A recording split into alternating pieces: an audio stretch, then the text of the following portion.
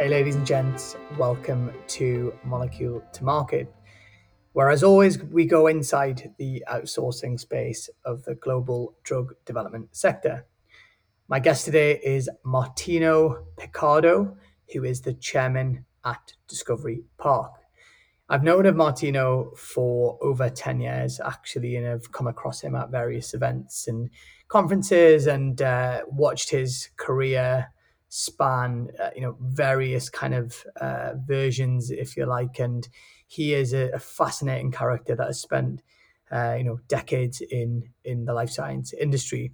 Uh, on today's episode, Martino talks about his kind of three careers in one. He started life in academia and then talks about how he joined the kind of dark side of the industry, and that kind of combined experience led him to kind of becoming the interface of academia and in industry, and ultimately led him to the majority of his career, which has been to nurture incubator spaces and innovation within life science and in terms of drug development, but also within the supply chain as well. He talks really interestingly about kind of what it takes to build these thriving communities, and talks in detail about the achievements at the Stevenage Bioscience Catalyst, which is now very well known across the world as a real center for excellence in cell and gene therapy.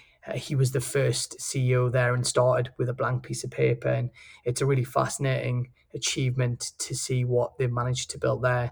And on to what he does today at Discovery Park, which is in a different part of the UK, which now is helping 160 plus companies in that part of the world, off an old Pfizer R&D site. And he's a fascinating character, and his experience is truly phenomenal, and he speaks very passionately about the life science sector and entrepreneurship in the kind of ecosystem that we live in. And for background, he is chairman of Discovery Park, and now works as an independent consultant. And he does actually have a PhD in biochemistry and spent some time in the US and the UK before working for Amersham.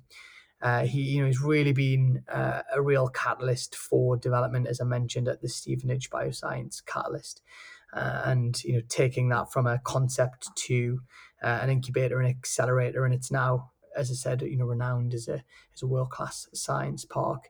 He's also a former entrepreneur in residence at UMIP, Manchester, and the NHS. He's also on the board of BioNow and is chairman of Visio Nano and Evidential, two other startup companies in the UK. I hope you enjoy today's episode. As always, give us some feedback, leave a nice review. If there's any guests that you'd like us to get on the podcast, get in touch and we'll try our best to do so. Thank you as always, and enjoy today's show. Hey, Martino, welcome to the show.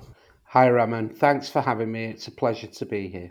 Likewise. And Martino, you're someone that I've had the pleasure at seeing facilitating roundtables and being interviewed on stage at conferences. So it's fun for me to be on the other side and interviewing you today.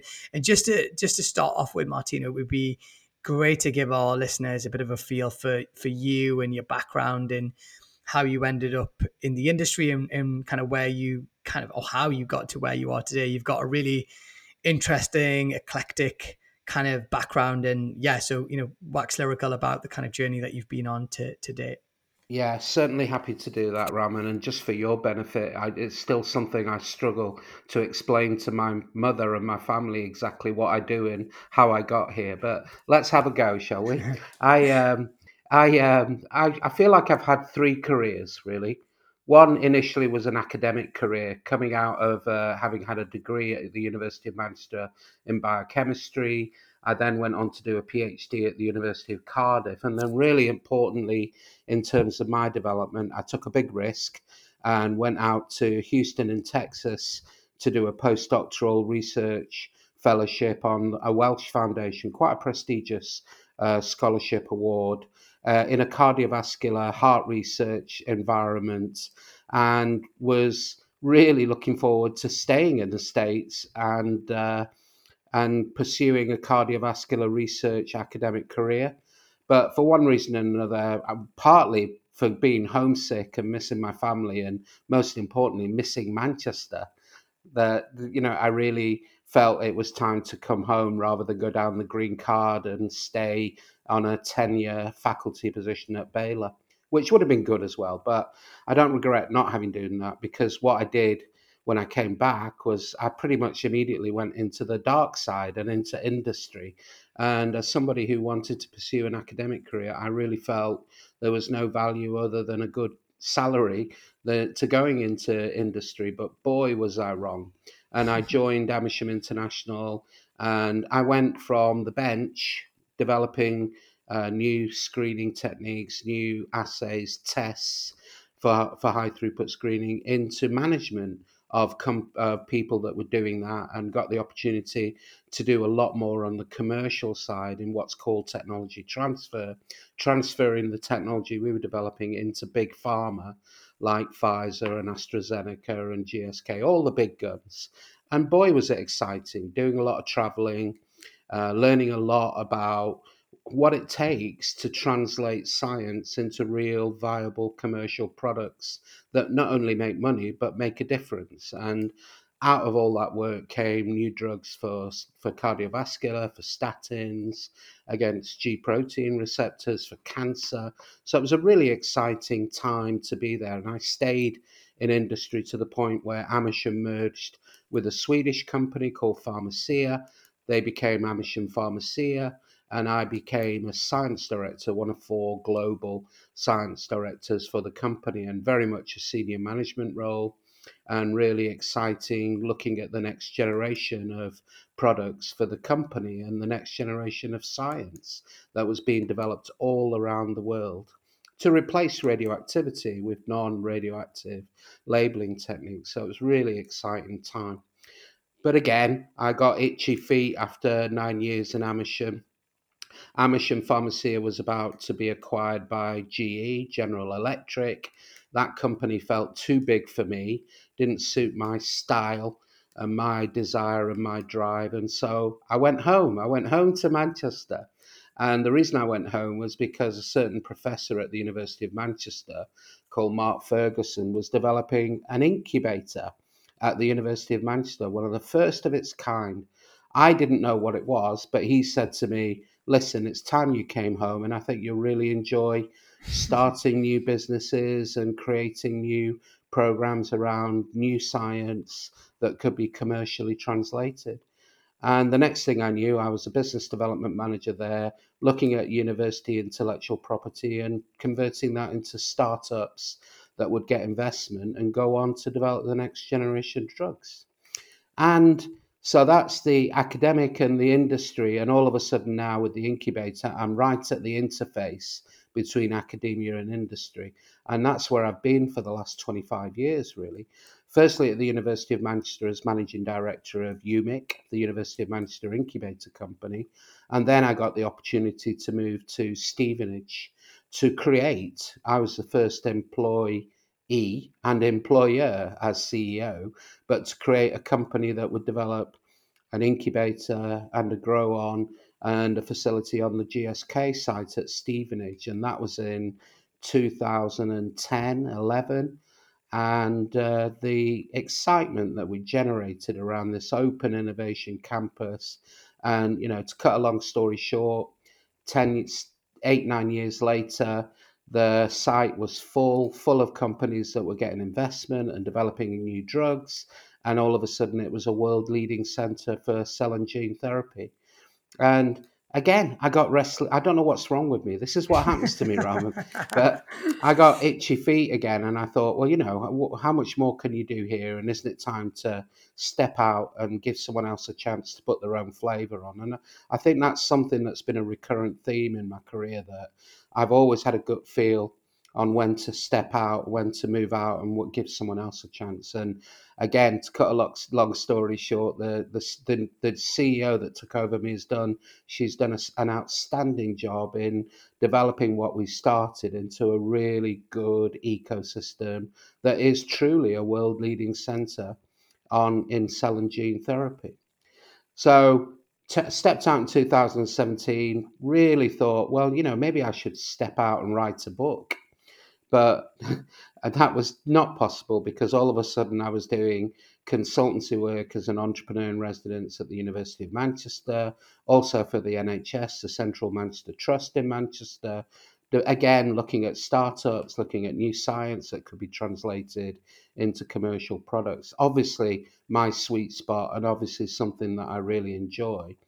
And again, to cut a long story short, all of a sudden I'm being invited to become chairman of Discovery Park, and a really interesting chairman mentor role between myself and the CEO, which I really have enjoyed since 2018 and continuing to enjoy.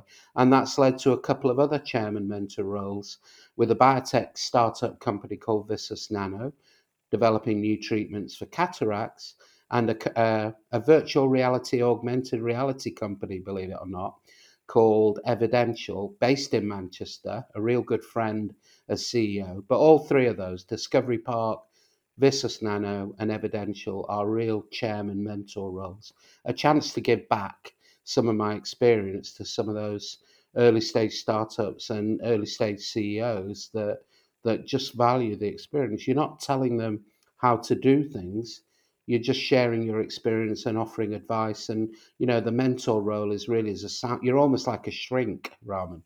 You're almost dealing with their day-to-day ails and and problems, and telling them to get back on the horse and get going again. And don't worry, it'll all be all right on the night. So, getting them towards investment and getting them to being viable companies, and then stepping out.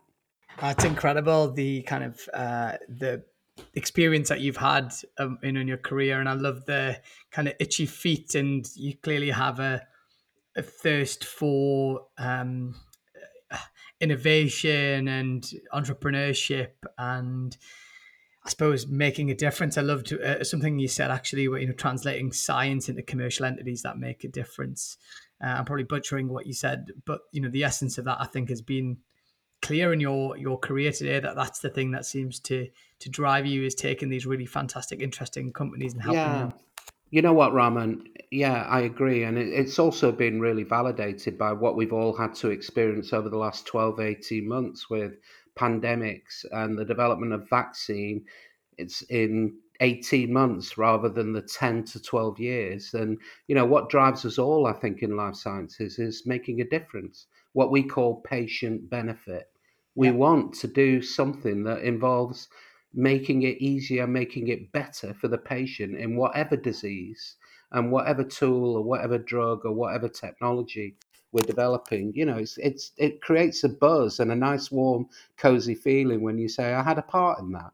No, I agree. I think you're absolutely right. And pause that thought, because I'm going to come back to vaccine development and COVID, and also the mentoring aspect that you mentioned. I think that's a really super interesting area to go a bit deeper. Before I do that, I mean, I'd love to get your thoughts on.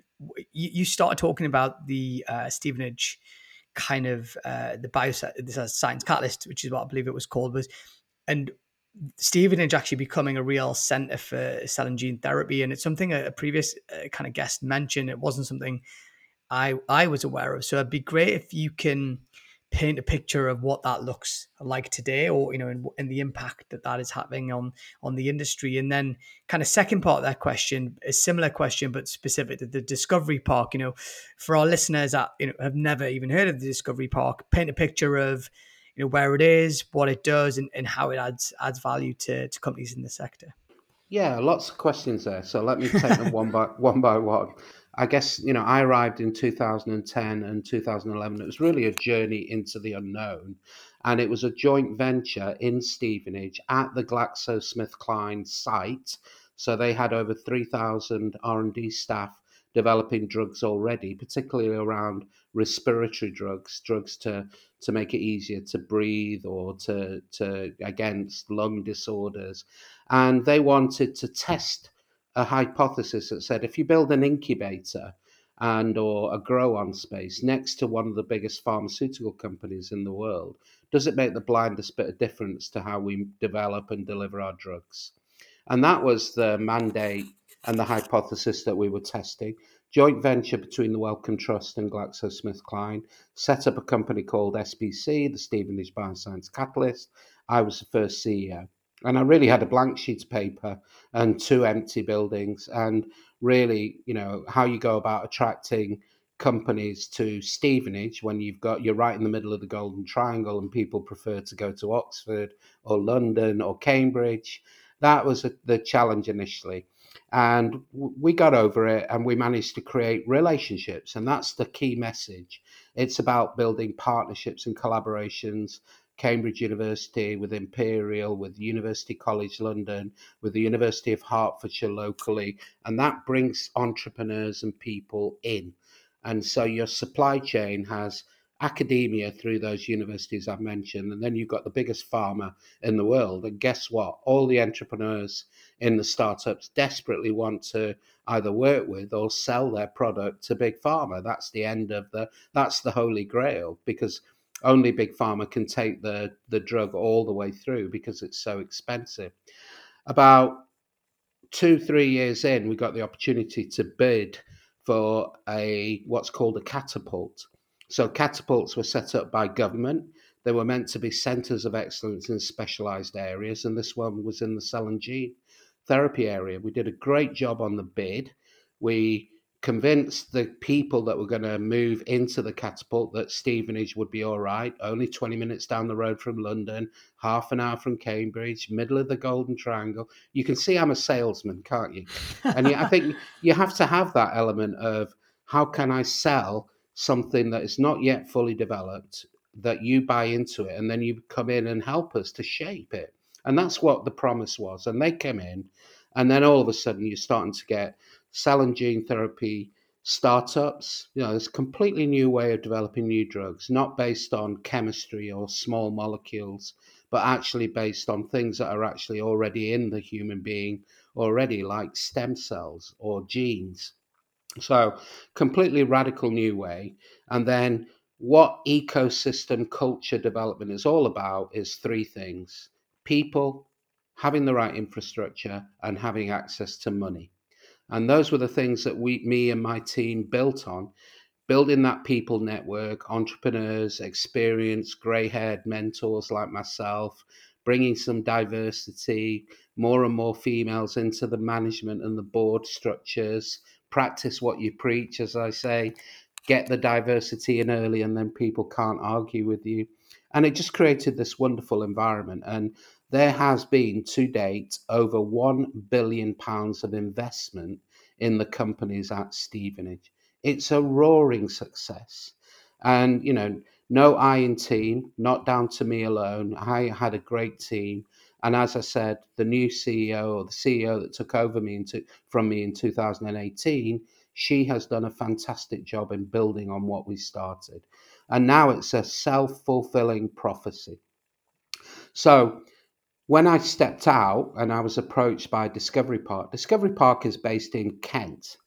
And guess what? Discovery Park, up until 2016, was the home of Pfizer. Pfizer R&D in the UK was entirely based at Sandwich, until in 2016, the North American management from Pfizer decided that they would move all their R&D out of Discovery Park and keep just the clinical development and manufacturing there.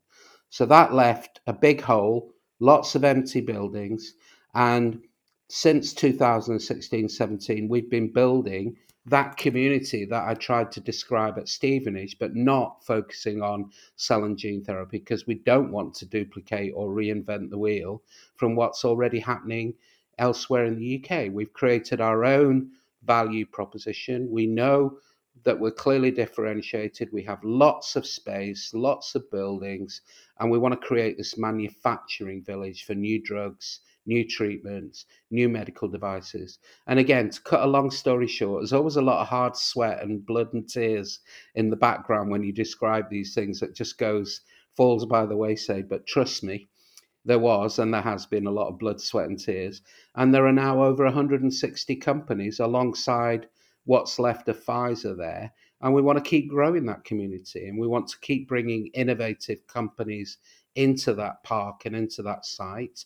And the advantage we have is that we can take you as a company from a startup all the way through to when you're ready to scale up and manufacture your drug, your device, and the expertise is still there from Pfizer that you can access. So back to my people, infrastructure, and money holy trilogy. As we create the culture and the ecosystem at Discovery Park in Kent, in Sandwich, those are the three things that we're focusing on. Bringing the people, we already have the infrastructure to die for in terms of lab space, and you'll probably be aware there's such a demand for lab space at the moment, and that's on the back of what's happening with COVID, pandemics, and vaccines. And I'm sure we'll come on to talk about that. But the good news is Discovery Park is on even keel, growing fast, lots of companies interested, and we want to keep that innovation, entrepreneurship, entrepreneurial culture going. And in terms of location, we're on the HS2 line straight into Europe, which may or may not be a good thing as we go through Brexit and beyond, but also less than an hour from London and an hour and a half from Stevenage and Cambridge. So it's a pretty fine location. And then something we haven't talked about yet when we talk about Manchester and Stevenage and Kent now, the there has to be the quality of life attractiveness for young studs and bucks to come to the park and set up their businesses. They want things where they can settle themselves, future families, having a working and a living environment that is balanced. And that's what we're all striving for, that quality of life, work life balance. And it's so hard, Raman. Yeah, no, I think that's a really good point. And some of the locations that you've mentioned, haven't been to many of them, I can, if for our listener, they're all good locations for not just building a career in a business, but also for your family as well, and the kind of the personal side of your life. And legacy is not a word that we generally use on the podcast, but you must look at, you mentioned obviously a £1 billion worth of investment in companies in at Stevenage, and the kind of achievements that have been done, or the achievements that have been accomplished there, and also what you're doing now obviously at the Discovery Park, albeit in a more mentor role. Do you ever sit back and look at what you've been able to achieve, not necessarily just for yourself, but almost like an enabler? It's really interesting. You were at Stevenage with a blank piece of paper, and obviously credit to the new CEO who's come in a few years ago and taken it further. But you must sit back with an element of pride of what you've been able to achieve, not just investment, but I'm thinking more the job creation, the impact on local communities in those areas. It must be an incredibly satisfying kind of look back on that kind of part of your career. Well, you're going to have to wait for the book, I'm afraid. But for me personally, right now, it's not about looking back. It's the reason I'm still working at the ripe old age of blah, blah, blah, blah, is because I'm still enjoying, and I feel like I'm still learning. And Discovery Park is a different challenge to Stevenage, and Stevenage was a different challenge to Manchester, and that's a really important point that I want to stress, that when you create these ecosystems, this entrepreneurial culture, they're all a function of the location that you put them in. They're all different. Kent is a rural location and with lovely seaside. Stevenage is not. And Manchester definitely isn't. It's much more of the urban environment, the city culture, and people are attracted. And that's, what we as Science Park community must do is never compete with each other and make our offering and leave it to the customer, the tenant, the entrepreneur to decide what fits best for them in terms of where they're at. And I'm really strong on that. I really believe that we as a Science Park incubator community must not compete. And I've done a lot about that. But let me just share an anecdote in terms of legacy with you. The proudest moment of my life, and I mean that, was when I got the opportunity before the incubator, a new building that we put up in Manchester was opened. After Sunday lunch at my mum and dad's, I got them in the car and I took them down and I walked them round. I nearly killed them because it's big buildings, but I have never been so proud when they were sat in the office and they were knackered. They were really tired, but they were incredibly proud. And, Dad said, "Oh my God, I think I get it now. I think I know how you got here." And that, that because I really had a problem saying, I'm a PhD in biochemistry, but I do buildings and I do people and I do ecosystems. It's very difficult to explain how your life journey takes you and gets you to this point. But the book will explain how it all makes sense to me in the long run. And the final chapter's not yet written, I don't think. No, well, we're certainly looking forward to that, and you've probably got lots of stories to tell, and even that anecdote there about your parents and the pride that they have in you is a really beautiful moment, and something that obviously we appreciate you sharing with us today as well. You're listening to Molecule to Market, where we go inside the outsourcing space of the global drug development sector, the podcast for professionals working in the pharma and biotech contract services space. I was going to ask as well about, mentoring is something you mentioned at the start, and with someone with your level of experience, and it's interesting because you don't necessarily have an entrepreneurial background yet. You strike me as someone that understands entrepreneurs. In my reading of you, having heard you speak, having met you, having obviously spoken to you today, you seem to understand the pressure of entrepreneurs. So I'm curious as to where that comes from. Is that something that comes from your family, but and all that kind of thing, but also just what does mentoring look like for you today? I understand you do it for many companies, and what makes a good mentor and a bad mentor, because we have listeners that are at different stages of their career, but many of which will be no doubt on the lookout for a mentor, and I'm sure they would get great advice from you in terms of what they should be looking for. Yeah, I mean, part of the answer to that is careful what you wish for. But I'll come on to that because I do have a bee in my bonnet about what mentoring looks like across the UK. Well, let's come back to that. One of the things I always say at this stage, Raman, is that without a shadow of doubt, my family, my culture, part Italian, part British, having been abroad, having experienced industry, been on the dark side and realized it wasn't so dark, having had that academic career, what it enables you to do is to be at the interface. So, with one breath, you can talk to the academic about the science in scientific terms, but then you can turn around, vault fast, turn around and talk to the commercial person and explain why it's such a good business opportunity. And that's what the entrepreneur learns, that they've not only got to have a slide deck full of all the science and how great it is, but it's also got to have some insight into what value, what patient benefit, why it's different. So I see myself as a dating agent, Raman.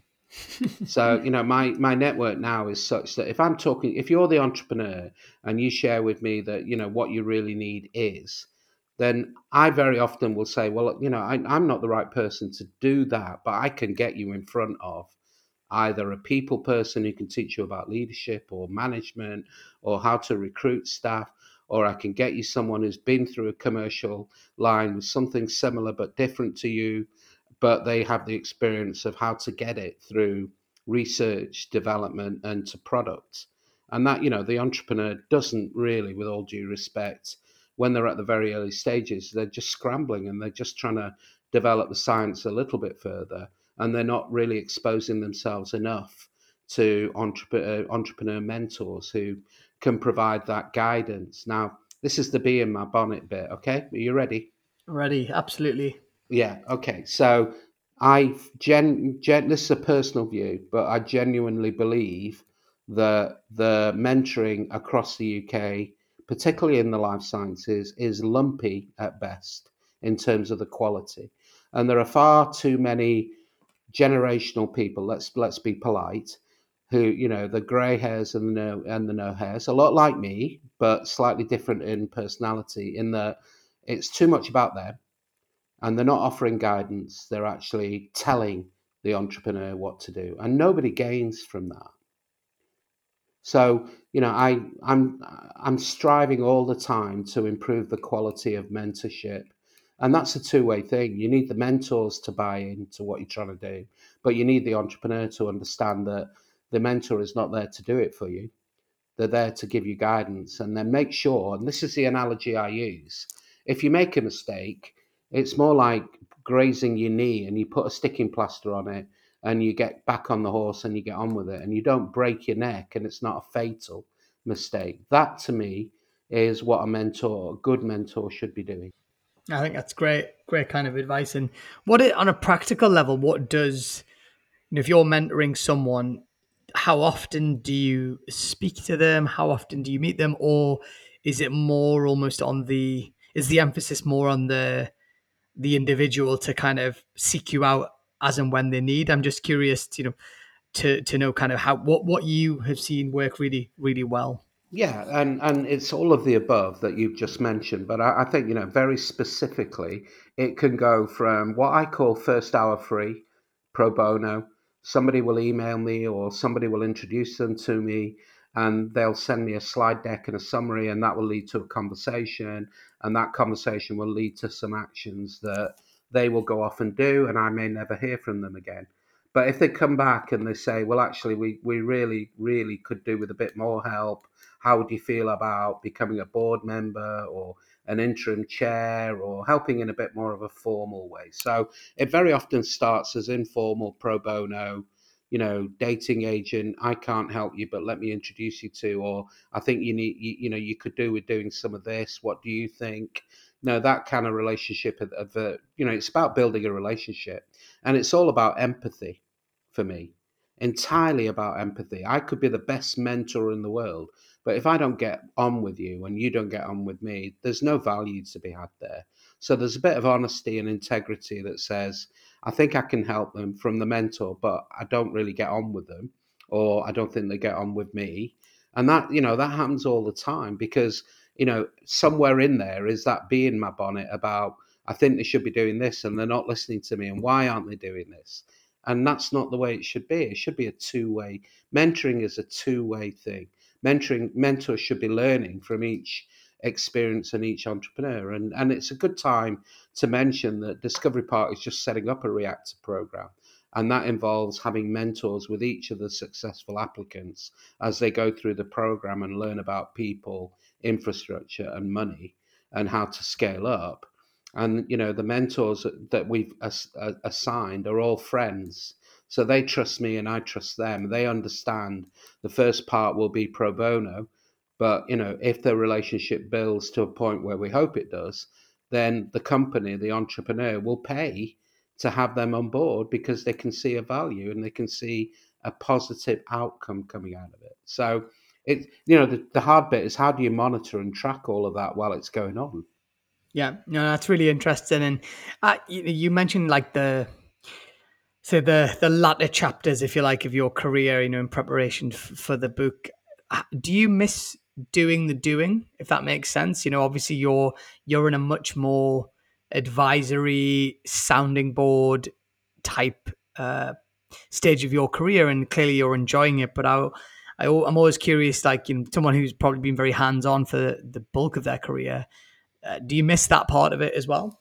Yeah, well, I actually volunteered for one of the lighthouses in Manchester just to go back in the lab and use my scientific experience again, but I was told I was too old, Raman.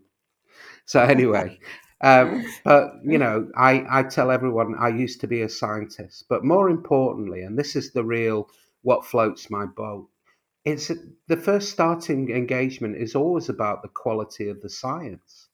You need to understand the science and how it can make a difference before you even get to, but is there a market? Is there a commercial opportunity? Who would you license to?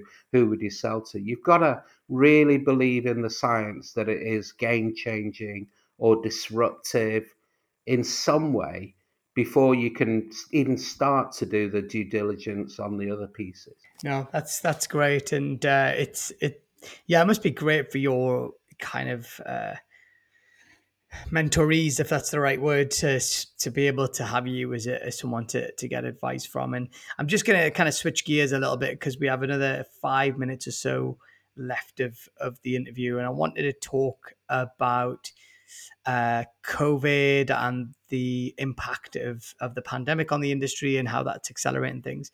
Before I do that, I did actually have one question I wanted to ask you, given your experience. If you could go back and give your 25-year-old self some advice, what advice would you give them, Martino? Well, that's easy, Raman. The dark side is not as dark as you think it is. And I use that. I use myself as an example with people who are worrying about careers in academia where they can't get grant funding or they can't get tenure positions. Open your eyes, open your mind to the possibility that a career in industry might be, accessible and enjoyable. And then, what I'm trying to encourage is for people to go backward and forward, not just see it as an all or nothing. You should be able to go academia, industry back again, or vice versa. No, I think that's a really interesting perspective. And so let's talk about COVID. And you mentioned patient benefit earlier on, and how is the pandemic impacted the Discovery Park, and also just interested to get your thoughts on how it's impacted the supply chain, drug development generally, and whether it's set a precedent for drug development going forward in terms of expectations around timings and how quick we can get drugs to market. Yeah. Okay. So a couple of prefaces. The first one is there's never been a better time to be in life sciences. And, for the very, very first time, not only government, but also the layperson, the community, the people can see the value of how science can make a difference to patient benefit. All those government minister briefings where that we were told we'll be led by the science, and the actual translation and preparation of a vaccine in 12 to 18 months, when we all knew it was going to take 10 years. And initially Patrick Vallance was saying we can't get our hopes up, for some of the diseases we can't get a vaccine. We don't have a proper vaccine for malaria and things like that. So managing expectations. But the other preface and the other caveat is, and this is important for Molecules to Market actually, because I don't believe that we as scientists do a good enough job in articulating the value of science to the community. We're just not able to not talk in 3-letter acronyms and, really, and I'm not talking about dumbing down. I'm talking about the way it's been done for COVID and the vaccines. So there's a real lesson to be learned about how we as scientists articulate the value of the work we do. And if we can't do that, we've got a problem. So let's come back to COVID and the impact. Terrible, terrible times for all of us. Having to furlough staff at Discovery Park and other science parks has been a nightmare, quite frankly. But, the staff that we've got have been remarkable in keeping the site open. And we were categorized as important enough to be open because Pfizer were there developing the vaccine, right? And not only that, but the Vaccines Task Force were asking us about plots of land for vaccine manufacture in the future. So we learned a lot about the importance of manufacturing in the UK, not relying on supply chains from Europe and the Far East in future, because there will be future pandemics and there will be future needs for vaccines. And, the guys in Oxford that did the job with the Oxford vaccine with AstraZeneca and the Pfizer-BioNTech guys, quite remarkable. And some of the science that is based on is super exciting for future vaccines and will be relevant for future vaccines. But we've learned a lot about the supply chains. The impact on the NHS, Raman, has just been quite remarkable. My brother's a GP and he will tell you that transformation, things that they were trying to do in converting the NHS medical records, staff records, all to digital, that were likely to take 10 years are now in place because of the panic, the pandemic. So NHS is a lot more digitized than it was, and thank God for that. And that will make a huge difference to the way that future drugs get regulated, get reimbursed, and get into the NHS. So we're learning a lot. We need to keep learning more. One day there will be time for a debrief and a proper review of what's been learned and what could be done better. But we've learned specifically about we've got to have manufacturing, we've got to have diagnostics in our own country. We can't rely on others. We've got to articulate better the science and the importance of the science to patient benefit. And we just need to, the collaboration and the partnerships that were created overnight to make the lighthouse and the diagnostic centres come to life and the supply chains be recreated in the UK and not in Japan or South Korea. Quite remarkable. So if we don't learn from that, we want kicking, don't we? No, I think you've made some really fantastic points there in terms of it's fascinating what you were saying there around the acceleration of things happening and the digitization of the NHS. It's amazing what an emergency and a sense of urgency does to any organization, when there's when there's critical kind of impact of not getting it right and not doing it quickly. And I think without the pandemic, that would have taken another decade or so to happen. So we have to take the silver linings where we can in terms of the pandemic. And I genuinely hope that lessons are learned around the supply chain. And it's been a big focus of the podcast interviews we've done this year. And hopefully there will be a shift towards more understanding around where raw materials come from and how the supply chain works, and maybe will lead to more local manufacturing. But I think your perspective on that is fascinating. And Raman, I just want to finish on a more positive note and just say, I was just about to ask you.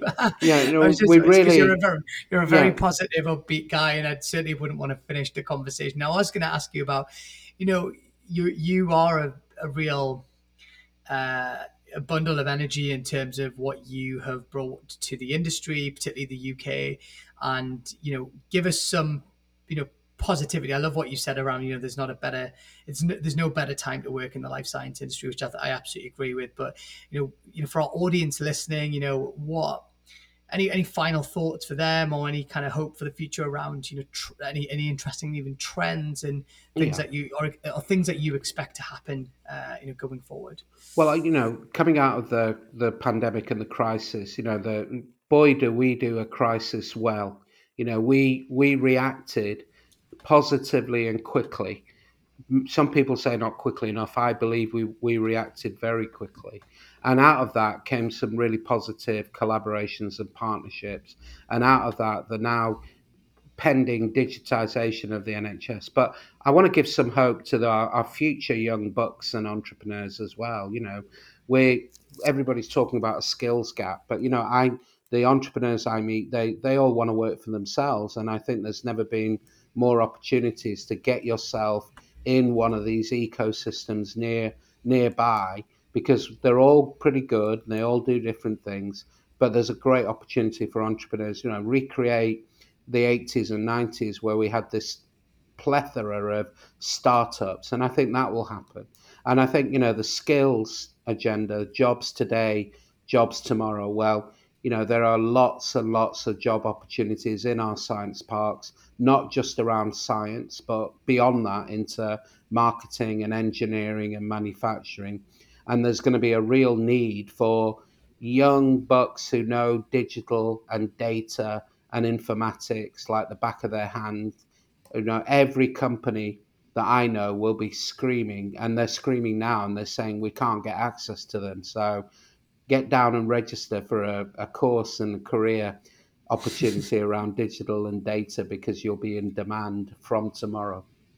I think that's a terrific kind of place to end the conversation. And, Martino, I was really excited to have you on as a guest on Molecule to Market and introduce you to our listeners that might have never come across you or spoken to you before in the past. And I'm so very grateful that you made the time to share your experience and, both in academia and industry, but also that interface that you found yourself for the last few decades, and also just the wonderful work that you've done for the life science community. I think it's you're a real credit to the industry, and thanks for being a guest on Molecule to Market. Well, thanks, Robin, and thanks for facilitating. And we never got to talk about football once, so well done. For our listeners, Martino is a big Manchester United fan, and I'm a big Newcastle United fan. And at the time of recording, Man United beat my team 4-1 a few days ago. So I was hoping to avoid that, but Martino very skillfully set me up for that at the end. But no, and I'm certainly more optimistic about the life science sector than I am about the perils that I find my football club. But thanks again, Martino, for being a guest. It's been an absolute pleasure. Pleasure, Raman. Thank you. Hi again. Thanks so much for tuning in to Molecule to Market. We hope you enjoyed today's episode. You can find more shows on Spotify, Apple Podcast, or wherever you like to listen. Get in touch with us on our website, moleculetomarketpod.com, and follow us on LinkedIn or Twitter, and we will see you again next week. You're listening to Molecule to Market, where we go inside the outsourcing space of the global drug development sector, the podcast for professionals working in the pharma and biotech contract services space. Molecule to Market is sponsored and funded by Remarketing, an international content, digital, and design agency that helps companies get noticed, raise profile, and generate leads in life sciences.